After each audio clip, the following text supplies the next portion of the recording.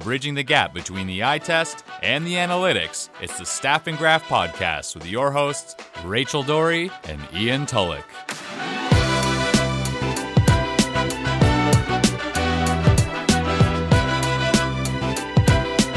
Welcome to the Staff and Graph Podcast. We are back this week, and what are we talking about, Ian? We're going to try to avoid Mitch Marner if we can. We're going to avoid Mitch Marner. As two people from the Toronto area, I feel like we talk about the Leafs enough on this podcast, and we try to make this an NHL podcast. So the goal today is to talk about training camp. There are a lot of RFAs that remain unsigned heading into training camp. Some star players, Patrick Laine, Braden Point, Mikko Rantanen, Matthew Tkachuk. I mean, the list goes on. So I think the question that I have is, how much does missing training camp actually matter? I know we've seen other sports like the NFL lean towards training camp and the preseason not mattering nearly as much as it did in years past. So I think we're going to dive into that, and then we will touch on some of the RFA contracts, a few defensemen signed, and that Mitch Marner guy, we will eventually have to touch on that, but we'll try to avoid it for as long as humanly possible, but it will come up at some point. Yeah, and I think touching on the fact that training camp, it began, let's say, last week, physicals Thursday, and media day, which isn't really a training camp day, it's just you have to report and be there for it. I think the real stuff really started kind of Friday. Okay, so as someone who's worked with a team behind the scenes, I don't really know what goes into training camp. I don't know what those first couple days in camp, other than just doing drills and warm-ups and, the players seeing each other for the first time. I don't really know what goes into the actual, Team A, Team B. See all these, training camp invites, and it's players you've never heard of. What goes into the first, let's call it, week of training camp? Well, I think what's important to point out is training camps changed a lot. So before, in the 70s and 80s, training camp used to be to get guys into shape for the season. But now guys are skating throughout the summer. They're expected to be working out in the summer. So training camp, from that perspective, you're expected to show up in shape, right? I mean, if a guy's not in shape, how many times have we heard, oh, he's in the best shape of his life? I'm so sick and tired of hearing that.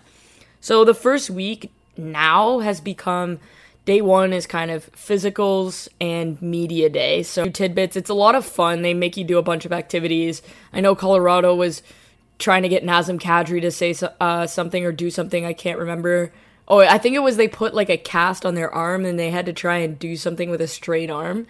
But then for bigger market teams like Montreal, Chicago, the Leafs, it's a lot more of Sportsnet's there, TSN's there, NBC's there, or MSG, whatever the big market TV people are there. They're there, they're conducting interviews, they're doing features, kind of setting up their content for the season. So that's media day. That's when, when someone scores and their name pops up on the Jumbotron?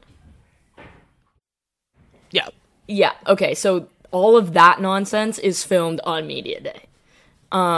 It feels like a Frosh Week kind of vibe, It is media day is Frosh Week. I just feel like anything, the first week of, guess what, the hockey isn't really the most important thing. We get that you've been away for a few months.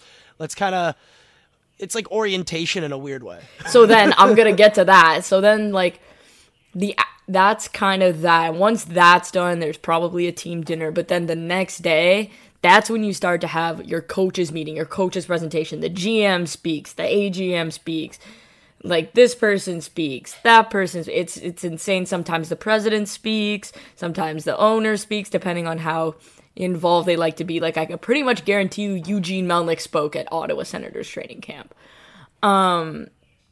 So it's kind of, that's how it gets going. But the coaches presentation, is sort of, this is the system we want to play. These are where we hit last year, but it's obviously a new season. So you're driving home a bunch of cliches. You're talking about how you want to play. If the GM made any big acquisitions or anything like that, they'll talk about that, talk about the changes, the different expectations. And that's kind of where everything is laid out on the line. And from that meeting forward, you're held accountable to that standard, or you should be. So that's kind of what that is. You don't really start systems work until the second week of training camp. So the first week is you have a bunch of invites, like you said, and you're doing scrimmages and just drills and there's 3 different skates, so nobody's really doing anything. And the people who look into the first week of training camp, just chill. It's funny because I know, I don't know who it was, but I remember something came across my timeline about someone in the Philadelphia organization was upset that Travis Konechny wasn't there and made a very, I guess it was almost like the subtweet version of an answer in an interview. He didn't disclose a name, but he said, "Oh, well, everyone's here in training camp, working to get the team better, and some people aren't here." And it feels like this weird kind of throwing shade at a player for taking advantage of the only leverage that they actually have as an RFA. So, I don't know. The power dynamics are weird in hockey. Yeah, I would say the first week of training camp it depends. If you're expected to perform and stuff like that, then you need it. But the meetings and the system does not change that much unless you have a new coaching staff. So I would say Florida's training camp, very important this year. They have Joel Quenneville, that's a new coach. There's a whole new staff there. There's a bunch of new players. So that's going to be more important. I'm thinking of an NFL team with a new offensive coordinator. The quarterback's got to be there because you're working on this new system, new playbook. The NHL isn't quite as sophisticated from there are 100 different plays we're going to run. But if we're overhauling the system, you want the players there to know positioning and get the kinks worked out in August and September. Or I guess not August, sorry, in September and early October as opposed to the first month of the season. Then again, what we don't talk about is that in the first month of the season, there are more goals than in other months because systems are a bit all over the place in the first couple weeks. Well, yeah, you teach a system the 3rd week of September, so they'll start teaching systems this week. Or really battening down on it because the preseason games start. But realistically, you got a bunch of new players in. Maybe you're introducing some tweaks to the system. It's pretty loosey-goosey the first 10 games of the season. Very rarely do you see a team that's defensively tight unless it's Minnesota. Yeah, you'll see those 7-5 games. You'll see a lot of them, especially if you're a Leafs fan listening to this or any team with a high-power offense. They'll look like they're completely unstoppable in the first couple weeks of the season, and then teams will actually start playing defense because the systems will tighten up. Right, and any team that has a new coach that potentially has a new power play, so the Leafs, Florida, it's very important to have at least the players that are involved with that special team, whether it's the penalty kill or the power play, there, because you look at it last year, and I'll just say 3 sentences and we'll be done with this, but William Nylander looked like he had a bad season last season by his production, but not necessarily by his metrics. But the first month and a half were still pretty objectively bad. Yes. And that's because he missed training camp. So let's say, for example, Mikko Rantanen misses Colorado training camp. If Mitch Marner would have missed Toronto training camp, both of those guys play a ton on the power play. Same with Braden Point. So how about that Patrick Laine guy who the power play revolves around in Winnipeg? Yeah, really. And he's in Switzerland, so he's not even close to Winnipeg. If they're not there, by the time they show up, they're screwed because, yes, they're smart and they can adjust, but the adjustment period when everyone else is already on board and clicking, there's an adjustment period for them to get to you as well. So but isn't that kind of screwing your power play units that are changing in their approach? Because I feel like in Winnipeg, the coaching staff remains pretty much the same. That top unit's going to stay pretty much the same. Yeah, I don't think you're going to change any of the players on there. So does but Laine missing it have anything to do with how well that power play is going to perform if he signs on the first day of the season? I do, because look at how, and the best example because it's recent is Nylander. He did not perform very well when he came back, and a lot of it, and we would ask NHL players, hey, if you miss camp, is it a big deal? And to a man, every single one of them said yes, because the biggest thing with NHL training camp, because hockey is such a bounce sport, so randomized, is your timing. Right? You have to be in the exact place at the exact right time, or it could go really sideways really quickly. And the number one thing that players use training camp for is timing. That's what it's there for. You're learning systems and you're getting familiar, but you're getting your timing right with your new teammates, with your old teammates, because you haven't played all summer, right? So that's where it's important. Can I provide a counter argument? Yes. PK Subban missed the first 6 games of the regular season in 2012-2013, and then he came back and won the Norris. Okay, that's also PK Subban. Okay, And but that's my point, is that for some players, the timing isn't a huge deal. If you're talented and you're a good player, you can get used to hockey pretty fast, I think. but 'Cause if you're it's- holding out for 3 months, you're behind the 8 ball. Should we use the word holding out if you're not under contract? Okay, if you are not with your team for 3 months, like look at players coming back from injury. When you have someone coming back from a massive injury, let's say they get it injured in November, they come back in March. They're not the same player. Well, I feel like that's a bit different, though, because physically they're not the same. Whereas if you're just negotiating a contract, physically nothing's deteriorated with you. You just haven't been with your team. Okay, but you're still not working on the timing with the players that you're going to be playing with. And that's why a lot of players, when they get traded, have a little bit of a rough start, is because they do have that trouble adjusting to the different timings, because every NHL player plays a little bit differently. That's why when there's inherent chemistry, you don't want to break that up. And training Remember camp they does tried a Phil lot. Kessel with Crosby? They were like, this is not working. They Yeah. tried him with Malkin. It worked pretty well, but then they put him on that third line with Hagelin and was it Benito, I want to say? Or... Yeah, the HBK line. Yeah. And all of a sudden it clicked, and it took about a month or so for them to find that line, but once they found it, they stuck with it. Exactly. So that's like a lot of the things, because timing is so important in hockey and building chemistry, is when you kind of start behind the 8 ball. Think about it. We talked about 5 minutes ago how things were loosey-goosey the first month of the season. Everyone's tightened up by the time November hits. And if you're just getting into training camp, you're like a month and a half behind. You are not as tightened up as everyone who's been playing NHL games, because say what you want about the AHL, say what you want about Europe, it is not the NHL. Like, if Puya just got dunked into Edmonton in the middle of November, he would not be at the same speed. I don't know. Is he playing in the KHL right now, or is he? The Finnish league. Finnish League. Okay. Finnish League isn't quite as competitive, but let's say a player's in the KHL. KHL is the second best league in the world. Yeah, but We've it's seen still players pretty loosey-goosey over there. I don't know. We've seen players come from the KHL and have success. I mean, you need to be obviously a phenomenal talent, but if you have the talent, I feel like the game speed is similar. But it's a totally different game. So then you have, I would agree that the level of game is there, but you got to adjust to the differences in how the game's played because of its smaller ice. So I guess your argument here is that when it comes to North American NHL quality of play, it takes at least a month, maybe a month and a half, and for some players 2 months, to fully get into tight NHL systems, tight NHL defense. Yes. And a month of that is preseason, a month of that is training camp, and then another month of that is October, where all team systems are kind of up in the air the first week or two, and they progressively get better, and then by November, you're finally locked in. Right, because that's why you see all those like 8-6 games, 7-6 games. It's nuts. You take the over, if you're betting, you take the over in every game in October and just don't blink twice. And it's funny because then you see, my favorite thing is a new goaltender on a new team adjusting to their style. It's very fascinating. I know this would be a better conversation to have with a former goalie, but if you're used to playing with a team where you were an aggressive goalie and they cleared the rebounds, and then all of a sudden you come to a team that isn't as good defensively, you have to adjust the way that you play in your net. And it's funny, this isn't just for forwards, this isn't just for defensemen.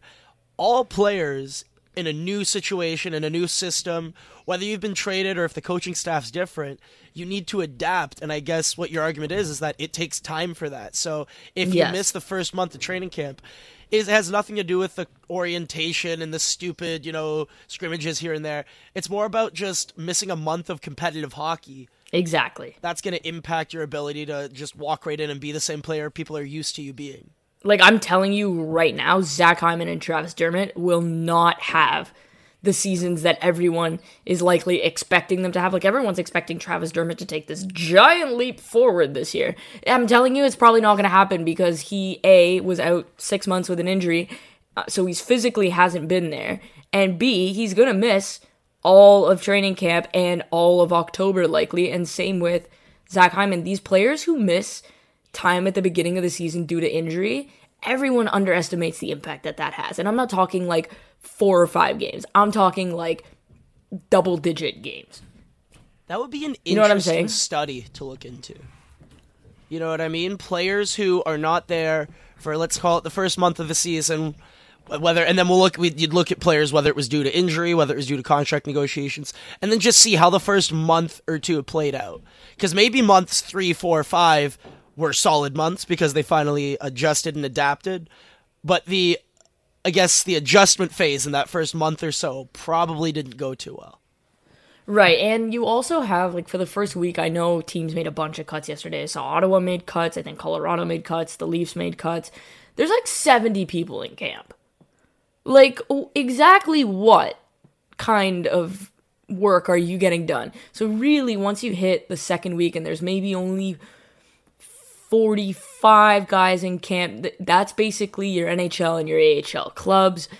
That's a little bit more competitive because you're likely playing the same system at both levels. So it becomes a little bit more, I would say, vital. It really ramps up.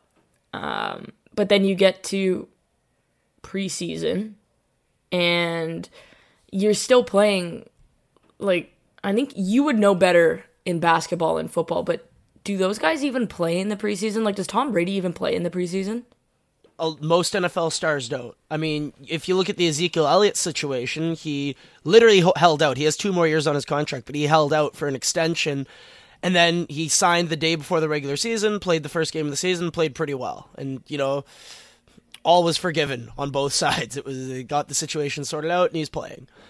I don't understand why the NHL can't be closer to that. I know that what you're saying when it comes to the systems but if the systems haven't changed that drastically, if the head coach remains constant, the system remains constant, and you're an extremely talented player who's going to be playing with similar line mates, let's say. So in Toronto, if you're Mitch Marner, you're playing with Tavares again. Guess what? You have chemistry there. If you're Patrick Laine, you're going to be on that top power play unit that hasn't changed. And let's be real, that's where Patrick Laine's true value comes from. At 5-on-5, he's not very good. It's an interesting discussion about Patrick Laine at 5-on-5. But on the power play, he's one of the best weapons in the league. Oh, for sure. And I don't think he has to change much about the way that he plays or the way that the power play plays. I feel like that's been ingrained the last 2 years. It's been more or less the same system. I don't understand why Patrick Laine signs on day 1 of the regular season. I don't think he's going to be any less effective than he would have been had he signed yesterday. See, I think it goes back to the timing thing. You hear guys, even whether it's they're late for training camp or they come back from an injury, they get hurt and then they come back. It's all about getting that timing down. I think it's more important in hockey than it is in football or basketball just because of the way the game's played. It's naturally a more random sport. So your timing is one of those things that is going to be really important. Prepared for a weird bounce to come out in your feet, and you need to be in the exact right position for you to get that puck. Right. And so I also think there's a bigger risk of injury to football players. Like, if Tom Brady goes out there, we all know how good Tom Brady is. If he goes out there in the preseason and blows his arm or gets smashed by some guy who's trying to make the practice roster, like, the whole of New England is going to lose their mind, right? Whereas in hockey, we kind of have this, you got to get your timing down, and a lot of veterans, they want to play 2 or 3 preseason games. But there's no, like, in my mind, and I don't know what you think about this, there's no reason that your stars or anything like that should be playing 5-6 preseason games. Like, it's not necessary. Who was the player who injured Clark MacArthur in training camp? Patrick Seeloff. Okay. Sorry, I was just thinking when you're talking about how there's zero risk for injury, I'm like, I don't know, man. What if you got this guy who just comes at you? But that's your own teammate. Yeah. It's hockey. It's a physical sport. And coaches love players who, mix things up and throw a heavy hit in preseason or in training camp. And that increases the risk to your best players. It's a non-zero chance you get hurt. I'm just saying. Hockey, of course. There's dumb things in hockey. Yeah. Mm-hmm. Yes. It's definitely a thing. But I thought it was Ben Harper. I was trying to make a better joke, but I didn't realize it was sell-off. In agreement that the preseason is not a very good indicator of the success of your team for the upcoming season? Or how about a player? Because I know that in football we joke about, Mr. August, You know, in baseball, Is there Mr. actually October. that joke? I don't watch football. Oh, okay, yeah, that can be a joke of someone who just dominates in preseason, but then when the regular season starts, he's a backup. He's not a good player. In the NHL, I'm thinking of someone like, remember when Ty Ratty was gonna be McDavid's winger that was gonna score a bunch of goals, and it just didn't work out, and it's because in the preseason, no one's really trying. I mean, some players are, some players aren't. You can kind of tell. The older veteran players are not going 100%. The players who are on the fringes of the roster are going 120%. Yeah, they're going full send. So it's such an interesting difference between the players who you can tell are fighting for jobs and the players who really aren't. I'm thinking from a Leafs perspective, I know this is getting a bit Leaf heavy, but I watch them the closest. Kasperi Kapanen didn't look very fast the first month of preseason. In preseason. In September, he did not look like himself. Andreas Janssen, the first 2 months of the season was terrible. He was not very good. But then, once they flipped the switch, I mean, Kapanen, once he started playing with Matthews, Janssen moved up the lineup a bit. I want to say it was mid to late November when he turned things around. From that point onwards, they were about 60-point players. You know what I mean? They played at an incredible pace, and they had career years. So even though they were bad in the preseason, they weren't playing very much. It didn't really matter. So this is, I guess, another case that doesn't really matter if you're in these games where you're not really trying. If you're a veteran and you're just coasting around, you're just there because you have to be, how much does that actually matter at the end of the day? Yeah, I think I heard a coach describe the effort level of his veterans one evening in the preseason as questionable at best. And to be fair, it's their first preseason game or second preseason game. The games don't mean anything in the grand scheme of things, which is my argument to nobody should be playing on a back-to-back, because why on earth would you risk that injury? And if they're not going full send, which means they're not going into the corners to get pucks and whatever, realistically, is that really gonna matter in the grand scheme of things? They're still gonna be your top 6 forwards or top 2 defensemen when October 8th or October 2nd hits. So if they're not going full send, but they're working on getting their timing in open ice and making the transition passes and things like that, I'm okay with that, because it's all about timing for you. That's the word that you keep coming back to. I guess that's the major theme here. I think that's the only point in preseason. I think that's pretty much all it's there for, which for me, if a veteran's only needs 2 games to get his timing down, then you're only playing 2 games. What about quote-unquote game shape? The idea that you need to be able in the third period to still have legs, because I think that's September and maybe early October, some players might not have that, and that's why you see a lot more odd man rushes and open space for certain offenses, because the guys aren't getting back. See, for me, timing and game shape are looped in together, because for me, being in game shape means your timing is also in game shape. So I think there's some merit to that, because preseason games do not have the same intensity as regular season games, in the same way that playoff games do not have the same intensity as regular season games. I think we can both agree that it's an uptick. There's an uptick, right? And I think that less timing space, is part more of the game back sheet. checking. Yeah. I guess just more effort on a per shift basis. Well, and one of the things that's a key in preseason is where you could tell if they give a damn or not is how they track back. So if they're tracking back hard through the middle, that's game shape. But if they're kind of just taking their sweet time, or they're skating but they're not skating up through the middle, tracking back through the middle, that's not good. Right? Johnny That's how you can tell Tryhard, that the effort. Johnny Tryhard exactly. is trying to make the team on the third pairing. He is flying back. And then you look and you're like, who's that guy who's not very skating? It's like, oh, that's John Tavares. It's like, well, it's Nathan McKinnon. Yeah, it's Nathan McKinnon. I think he'll be fine come October. Or if I'm Edmonton, I'm telling Connor McDavid that he is not to go full speed on a rush, because he's got a habit of going full speed and getting hurt. It's happened once. And no, it was twice. Twice. Manning. I forgot about how his season ended. My mistake. Right. So now, and he's probably not going to be ready for the preseason, but I would tell him, listen, you're fast enough that in the preseason, just get used to going that speed and playing at that speed. But scoring a goal in the preseason because you need to walk around a guy is not really that important if it's going to risk this guy trying to make the team and injuring you while doing that. You know what I'm saying? Like, what if this guy's trying to blow him up?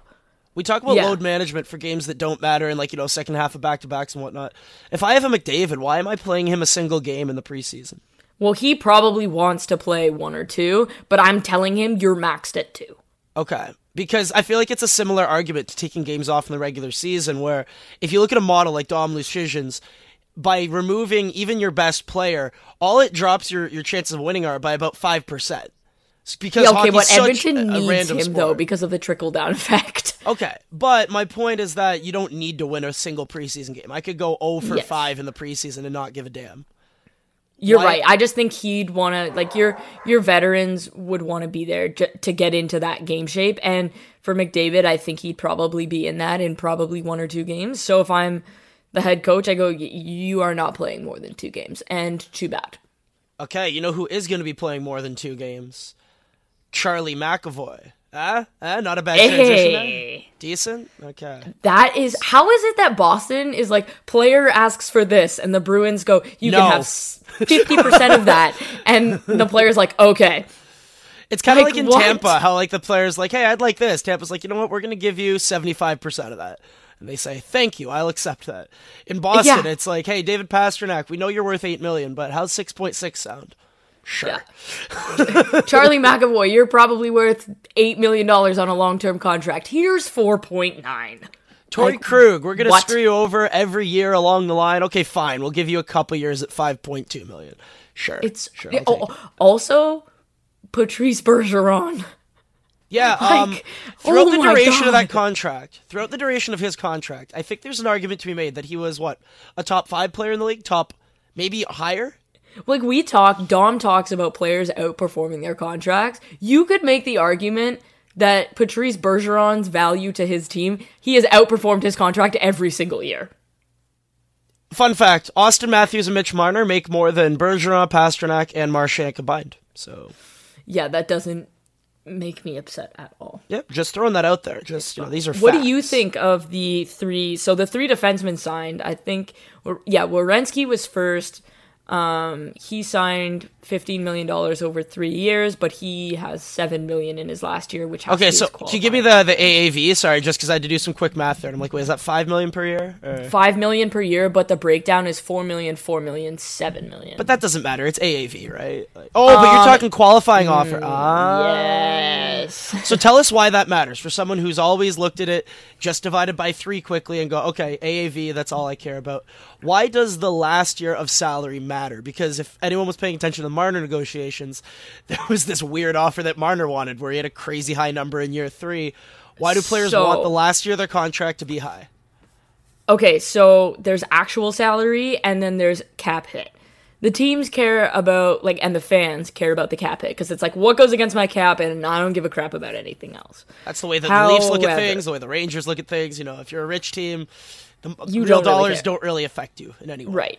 However, so let's take Werenski, for example. He signed a 3-year, $15 million contract, which is $5 million on the cap. That's all the fans care about. Remember when we talked about this market resetting, by the way? And it appears that only Toronto players appear to be resetting the market, but okay. I didn't think the defensemen were going to reset the market. I think the forwards will, because Braden Point's still not in camp, which I was wrong on. He's going to sign for 4 years, $7 million. I don't think he will. Anyway, so what it means is your last year, if you're an RFA with arbitration rights, the team has to issue a qualifying offer of 105 or 110% of the last year of your contract payment. So the base actual salary, dollars the actual base they salary. paid you. Yeah, so if they're paying Werenski $7 million in his final year, I think the next year after that he qualifies for UFA. I know that's the case with Marner. Well, he gets one more year. He gets one more year of restricted free agency. So if he decides, let's say Werenski, the negotiations aren't going well for an extension, he decides to accept his qualifying offer, which now Columbus has to make at $7.12 or whatever $million. He walks the next year. And we've seen this with players like Jacob Trouba and Mark Stone, that if you take a qualifying offer in the last year before you hit unrestricted free agency, that gives you a lot of power. You can force your team to trade you, or, well, I mean, that's really what it comes down to. You get to choose your own destiny. Right, and so very quickly on Mitch Marner, because you'll hit this on your podcast, but the reason they wanted like the $13 million base salary in the last year was so that they could qualify him for obviously like $13.3 million. And then you're an unrestricted going into his free UFA agent the year. year after, and then you get 32 teams to bid on you, you know? I outright was writing an article that this was bad faith negotiation because I truly believed it was until they sat down and got this thing done, because the qualifying offer has to be the base salary. And so naturally, you're going to want that to be as high as it can be. But if you're doing that just so that you can screw the team over in year 4... And it's higher than McDavid's? I mean, I'm sorry. That's bad faith in my eyes. That's totally bad faith negotiation. So well, no, Werenski, you know what's really, like, giving in to bad faith is the bigger problem, in my opinion. But, well, I'm going to talk about the Mitch Marner negotiation in full on my podcast. It's going to be like a full hour-long podcast where we break it down. Yeah, we're not talking about it anymore. We don't need to talk about it too much here, but... Basically, I think everyone knows that there was an overpay relative to the peers and his talent. I like Mitch Marner as a player, but he's not worth $11 million. He's just not. And we're also, heads up, going to talk about when eventually Rantanen and Point and all of the other high-profile RFAs sign. We'll do a full podcast on if the market reset, what we think of all the contracts. We'll do a full podcast on but it. I doubt it will. I doubt that Rantanen gets north of 10. I doubt that Point gets north of 10. So Provorov, he's... 6 years at 6.75. So that's a longer contract. Provorov's a more interesting one in my opinion, because with Charlie McAvoy, I feel like we have a lot of evidence that he's the one driving his pairing, and he looks like a legitimate first pairing defenseman. Charlie McAvoy at the end of 3 years, let me tell you something, he is going to be very expensive for Boston. But I think they're going to live with it, because these next 3 years, they're a bona fide contender, right? My God, yeah. And in 3 years, they're not going to have... I'm just looking at who they are not going to have. The Krejci deal is probably going to come off the books, right? Krejci comes off the books. Bergeron comes off the books. Well, Bergeron, they're going to re-up Bergeron probably. He'll play into his 40s, knowing him. Backes will be off the books. Like, we'll have more flexibility. Yeah, Torrey Krug will be off the books. You know who's going to be on the books? John Moore. 4 more years, baby. Oh, man, that was not a great contract. That was the Jack Johnson contract, basically, and it didn't get enough criticism at the time, in my opinion. Yeah, it was. I remember when he signed, because he was with the Devils, remember, right? And I remember when he signed, I was like, oh, yikes. Are you allowed to comment on this? Did he play for the Devils when you were there, or no? Yeah, he did, but then he left to go to Boston. Okay. Yeah. Yeah, he's not very good. He's a fast skater, but he makes bad decisions. So. Well, I just, listen, I'll keep my comments of what I think about John Moore under wraps, but I can tell you that you should not be paying or dishing out that kind of term to that kind of defenseman. I think you and I are in agreement that unless you're a star player, you're not getting 5 years. I don't know, the Detroit approach seems to have worked so well with Luke Glendening and Justin Abdelkader and Danny DeKeyser, Jonathan Ericsson. Yes, it's going swimmingly. But back to the defensemen here. I find Provorov and Werenski fascinating, because I was just at the Rochester Analytics Conference this past weekend, and the nerds are nowhere near as high on these players as their reputation. And I think the problem with Provorov is that you look at his 5-on-5 numbers. His rookie season was promising, and you thought it would go well. He played a year with Gostisbehere. They played excellent together in that first year together. And then ever since that year, Provorov hasn't been the same player. And I think people assume he has been because, good goal totals, good point totals. But overall, his impact on the game hasn't been nearly as good. And with Werenski, I think a lot of it is Seth Jones. I'm not saying that Werenski's a bad player, but I think that most of the value from that top pairing comes from Seth Jones. And I would agree defensively. I think offensively, Werenski is a dynamo, but defensively, he has some serious development. And we don't talk about it, like the amount of quality shots that the Blue Jackets give up when Werenski's on the ice. It's a lot. It reminds me kind of Morgan Riley. You know what the best contract sign this entire week was? Josh Morrissey. That's an interesting one. I like Josh Morrissey. That is going to be a steal for Winnipeg. I like that they got term on him. 8 years at 6.25. Yeah. They have him basically for the rest of his productive career. And then after that, I'm not sure you're going to want him, but guess what? You get him for 8 more years. I'm like, I'll be perfectly honest. He's probably the best defenseman that we've talked about on this podcast today. Like, I would say better than Werenski for me. I'm He's higher on better than McAvoy Provorov. personally, but I understand why you're high on Morrissey. Can I say something about the way he plays? I think he's a perfect example of the way that you need to use skating ability defensively in the modern NHL, because Morrissey's not a big guy. He's not a strong guy. Nope. And when you But look he's at damn him, effective. you think, oh, this is going to be like a power play specialist, quick little skater. Like, yeah, this is where the game's headed. No, he's effective defensively because of the way that he takes away space in the neutral zone and uses his stick to take away the puck and forces you to dump the puck in. And when he's on the ice, the other team doesn't have the puck very often because he's good at being aggressive and forcing them to give it up. I mean, in the offensive zone, little pinches here, little pinches there. Guess what? My team still has the puck. And every so often, he's going to miss one, and it's going to go the other way for like a 3-on-2 or a 2-on-1, and people are going to say he's terrible defensively. But you look at his numbers throughout his career, the pros have always outweighed the cons when he's on the ice. He's a top pairing level defenseman. This is the modern day. You don't need to play quote unquote defensive hockey in the defensive zone with big hits and, physical play to be effective defensively. And I feel like Josh Morrissey is a perfect example of that. Yeah, I think you're right with McAvoy. Like, he is also a star. I just like his upside. He's 3 years younger than Morrissey. I feel like in 3 years he could be better than Morrissey, is what it comes down to. You know what? For me. Yeah, he is younger. I had forgotten that Morrissey was a little bit older. I think today Morrissey might be the best. I mean, Jared Spurgeon, if he counts, he's not an RFA. I think Jared Spurgeon's probably the best defenseman, but he's 29. And that's a separate conversation, I think. Right. That's a different, like, we're talking contract-wise. Josh Morrissey has the best contract because in 3 years, Charlie McAvoy is definitely going to be getting paid more than 6.25. All right, ready? I have an interesting question for you. Here we go. Yeah. Rank these contracts. Okay. Werenski, Morrissey, Provorov, McAvoy, and then for fun, we're going to throw Jared Spurgeon in there, even though it's apples to oranges. Okay. Morrissey won. I agree, because 8 years at $6.25 million for a first pairing defenseman. In 4 years, that's going to look like a misprint, and he's still going to be a similar. It's going to look like Duncan Keith looked like 3 years ago. Yeah, It's I don't gonna think be like, he's not "Excuse as me?" good. He's not as good as Duncan Keith, obviously. No, but what I'm saying is when that cap goes up because of the TV deal, provided that they decide not to have a lockout.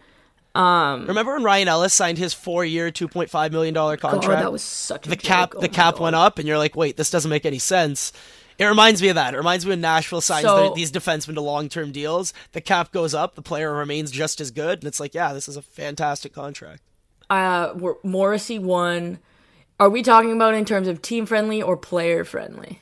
I think we're going team-friendly because Morrissey is not player-friendly, in my opinion. Right. Okay. So, Morrissey, McAvoy. I'll say Provorov for length, Spurgeon, and then Werenski, then Spurgeon. Ready for a crazy hot take? I'd rather have Spurgeon for the next 6 years than Provorov or Werenski. I know Werenski signed a 3-year deal, but you have to think that he's going to sign another big extension in 3 years. I know Spurgeon's going to get worse, but I think he's just night and day above better than those defensemen, that even if he regresses and those defensemen progress a little bit, I think Spurgeon's still going to be the better player. See, throughout I the don't duration think of that Spurgeon's contract. the best defenseman in Minnesota. Oh, see, I do, and this is where Oh, we I disagree. think Dumba's better. Whoa, I thought you were going to say Ryan Suter. No, No, God, no. I think Spurgeon's better. See, I think Dumba and Spurgeon are their best defensemen. I think you're attracted to those big goals from the point that Matt Dumba has, but if we're just looking at pure 5-on-5 impact, Spurgeon's always been the better I player. like Dumba's skating. I like his. I like how he defends on the Disagreement rush. on the Staff and Graph podcast. I love it. Yes. I love it. I just think that Spurgeon contract, for me, the McAvoy contract's going to be valuable. You know that Morrissey is going to outperform his contract at basically every single year. Werenski probably just from an offensive perspective outperforms his. Jared Spurgeon, if it was a 5-year contract, probably the best contract or the second best contract of the bunch. But year 6 and year 7, Is 35, 36. Yeah, it's not good. Might not be in the league anymore. But then again, I always joke that you can just LTIR someone if they end up, suffering a major injury. Yeah, and this they're is done. Minnesota, not New York or Chicago or Toronto. Also, there's going to be a lockout. There are going to be multiple lockouts. I don't know, but if it goes really, really sour, you're always going to have that non-compliance buyout in the back of your pocket. I always throw that out there for deals that look terrible. I'm like, well, look, you're going to have a few get-out-of-jail-free cards here. You have LTIR, you have your non-compliance buyout. It's not like you're locked into these 7 years 100%. There are ways out of it. Okay, so let's hit... If it turns sour. Let's hit 2 RFA forwards that signed. Kevin Fiala and Pavel Zacha. So we've hit the defense. Those are the two that everyone wants to talk about right now. Yeah, well, we're not talking about the other one because I'm so sick and tired of it. But I actually had forgotten that Kevin Fiala was an RFA until I saw that he signed, and I was like, oh, I forgot Pavel Zacha was in the league. Is that too harsh? No comment. I think I like Zacha a little bit more than some other people in the NHL. You probably like him a lot more than me because I literally forgot that he was in the NHL. Well, here's the thing. I remember him when he was a top 10 pick. I liked the pick. I liked him. I thought he had great tools. I thought he was going to develop into that top 6, a poor man's Kopitar kind of thing, Yeah, and except the problem is when they drafted him, he was a perimeter player, and he is still a perimeter player. I like Pav, though. Like, I think he's been a little bit miscast, but now that there's Jack Hughes and Nico, I don't think he's going to have to provide that top 6 offense. I don't even think he needs to play center anymore. I like that you're on a first name basis with all these guys. Pav, Nico. Everyone calls him Nico? Well, I call him Nico Hischier. I call him by well, first of all, you pronounce his name incorrectly, so there's that. I say Hischier for what it's worth. It's and then people have corrected me to Hischier, and I'm like, but he's from Switzerland. It's like, yeah, well, you know what? That's how he says it, so we're gonna go with that. Yeah, well, Brett Favre pronounces his name wrong too. But oh my god, I don't care. But yeah, like Zacha threatened to go to the KHL, and I'm actually friends with one of his best friends because they played in Sarnia together, and he was saying like if that leaked, that means that they're really serious because he doesn't think that Zacha would have ever threatened if it wasn't something he was seriously considering, because that's just not who Zacha is. So that was kind of interesting to me. And then so you thought that was different than the other, like the cliche threat to Switzerland or to the KHL. Like it's in the playbook, Yeah, but then it was like, nope, this is the team and these are the terms, and I was like, oh my goodness, okay. But then he's 3 years at $225, which that's pretty team friendly for New Jersey. Is it? Yes. Is Pavel Zacha any good at anything? If you move him to the wing in the top 6, that guy puts up 25 goals. Oh, because then he doesn't have to play in the middle. This is the Connor Brown bet. I think he puts up at least 20 goals if you actually play him with someone who's with a Taylor Hall, with a Jack Hughes, with a Nico Hischier, or even like Nikita Gusev. Nikita Gusev. Well, yeah. They have some star talent there now. Okay, well, let's not cast Nikita Gusev as a star. He hasn't played a single NHL game. Oh, have you ever watched him in the KHL? He's Panarin, basically. Yeah, and so was Vadim Shipachyov. Yeah, just because he didn't play a game in the NHL doesn't mean that he wouldn't have been good. I mean, you see how good Dadonov has been for Florida? Yeah, but he's still not a star. Dadonov's a first-line winger. He's not a star. Well, if Gusev's a first-line winger, I'd say I don't think he's a pretty first-line damn winger good. in New Jersey for one, because he's not playing ahead of Taylor Hall. You don't need to be playing on the first line to provide first-line value, though. That's correct, but I think you need to maybe tone it back a little bit. Like, do I think he's going to be productive? Absolutely. Is he probably going to put up 50 to 60 points? Yes. But let's not cast him as a star already. Do they have stars? Absolutely.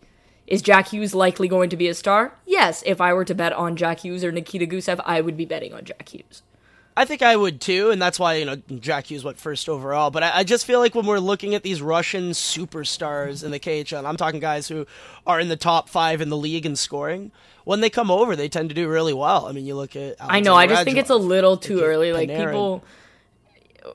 The counter argument is Kovalchuk last year, I guess. Yeah, but the age thing there. But I don't think he was the same player his last couple years in the KHL, you know? But yeah, I just think, you know what, if Gusev comes over and he is a star, then I'm happy to say that he's a star. But until he has played an NHL season, I'm not calling him a star. Yeah, you know what's interesting is that 2 years ago, Gusev and Kovalchuk played on the same team. Mm-hmm. And they had, like, identical points in identical games played, basically. So yeah. What about Kevin Fiala? Kevin Fiala. I'm on Kevin Fiala. I'm basically his agent at this point. I really like him. I haven't sold my Kevin Fiala stock yet. I know a lot of people have. I still think that there is a 60-point player somewhere in there. I agree. I don't know if we see it. He might be one of those what-ifs, you know, guys who just never put it together. But there's just so much raw talent there. You look at his ability to fly up the ice with the puck into the offensive zone, make a pass as he enters the offensive zone. You're thinking, oh my God, this is like a Nikolai Ehlers, William Nylander type of talent. I think they were in the same draft, if I'm not mistaken. I believe they were. You are correct. And I've always been high on his talent, and he's never put it all together. I want to say his career high is... Did he hit 50 points once? I believe he hit 48. He hit 48 points in Nashville, 23 goals, 25 assists.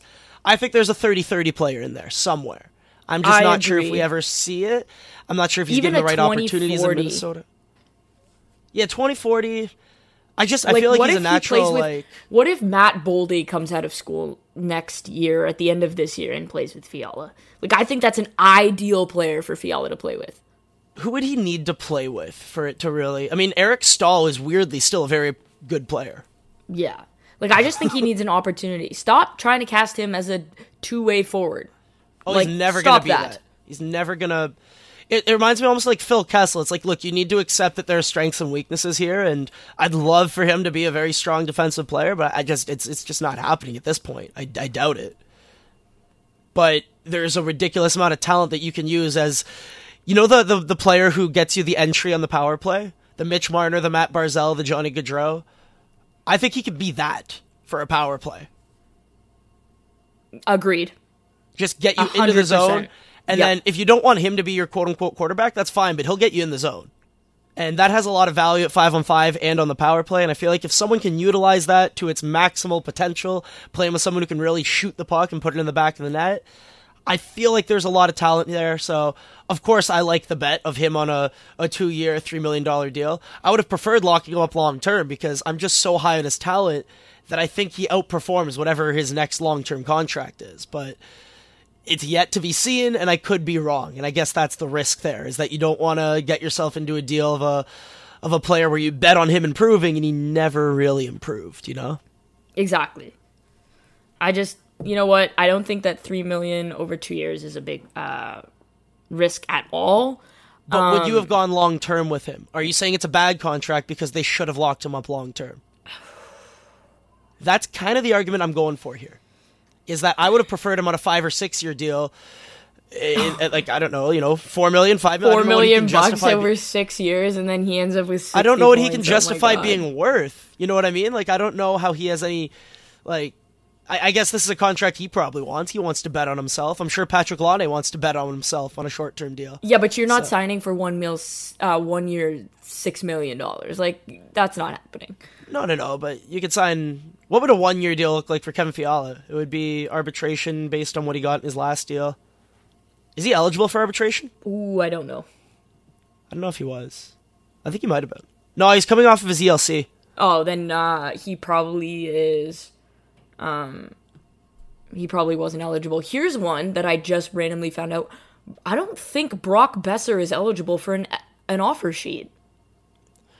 Yeah, there are some players who aren't eligible for offer sheets and some who are. What's the distinction there? I don't understand.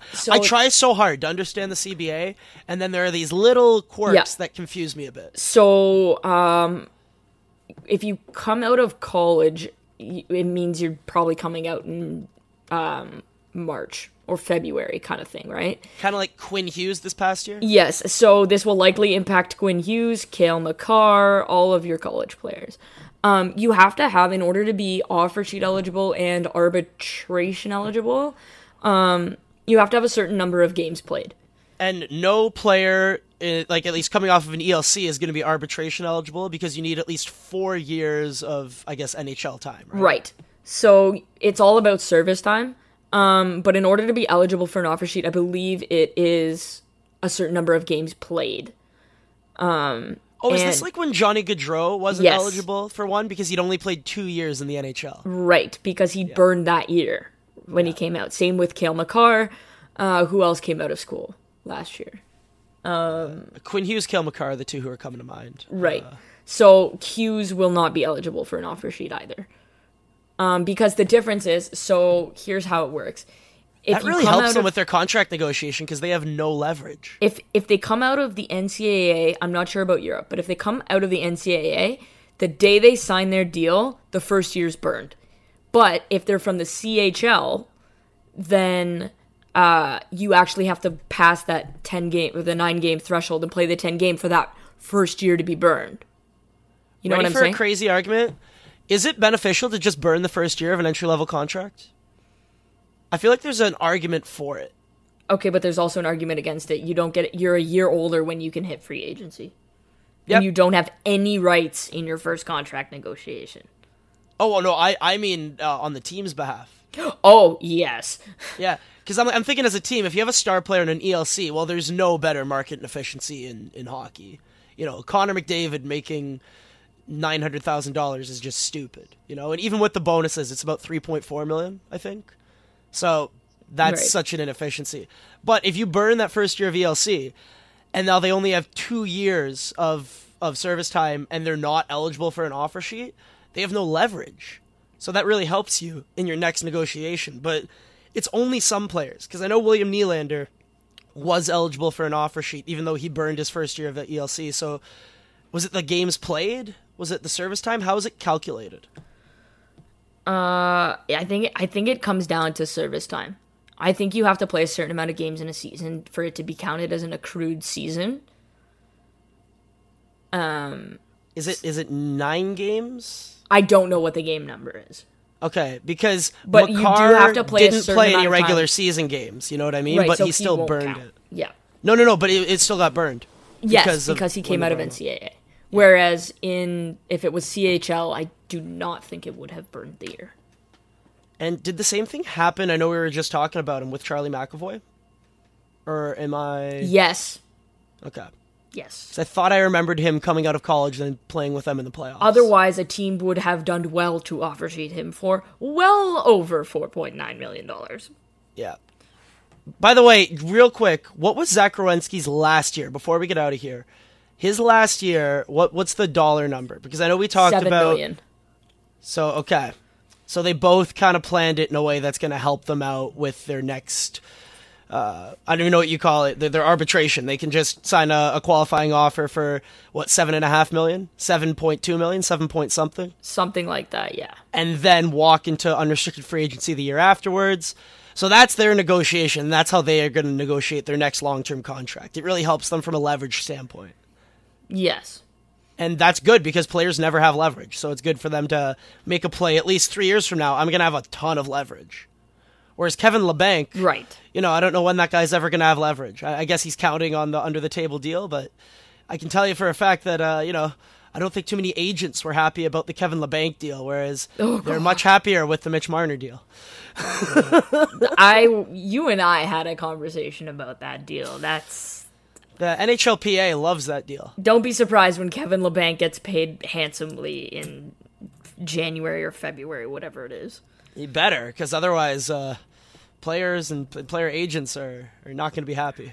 Yeah, but they're probably tap dancing around a merry-go-round right now with the Mitch Marner contract. So If I'm Mikko Rantanen's agent, I'm licking my lips, yeah, really, because now you can rock up there and be like, "Cool, $9.5 million." No, see, honestly, I asked for the exact same contract. Mikko Rantanen scored more points than Mitch Marner over the last 2 seasons. Yes, He's worth but more. Boom. Yeah, but Mitch Marner Played more was playing minutes. with Tyler Bozak and James Van Riemsdyk for a season.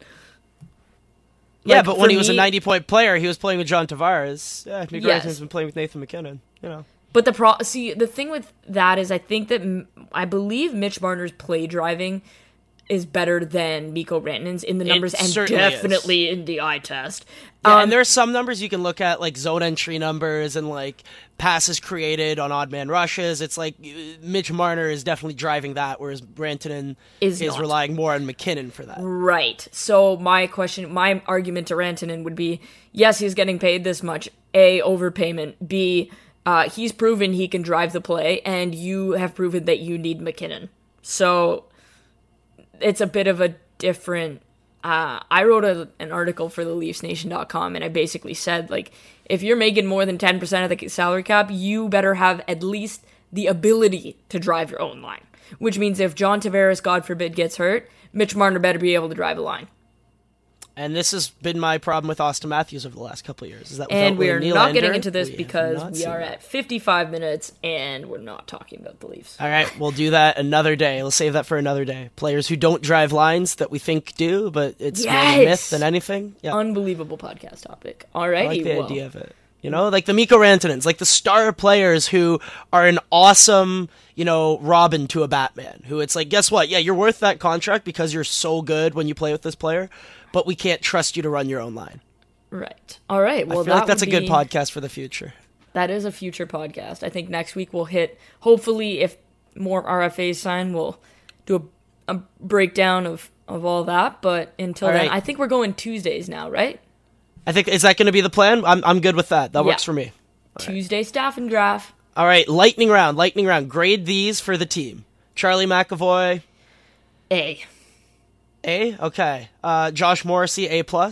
A+. Ivan Provorov. B. I'm going C, but maybe it's just because I'm not as high on Ivan Provorov. Zach Werenski. For the team? Yeah, for the team. B. I was thinking B-. We're on the same page there. Okay. Mitch Marner.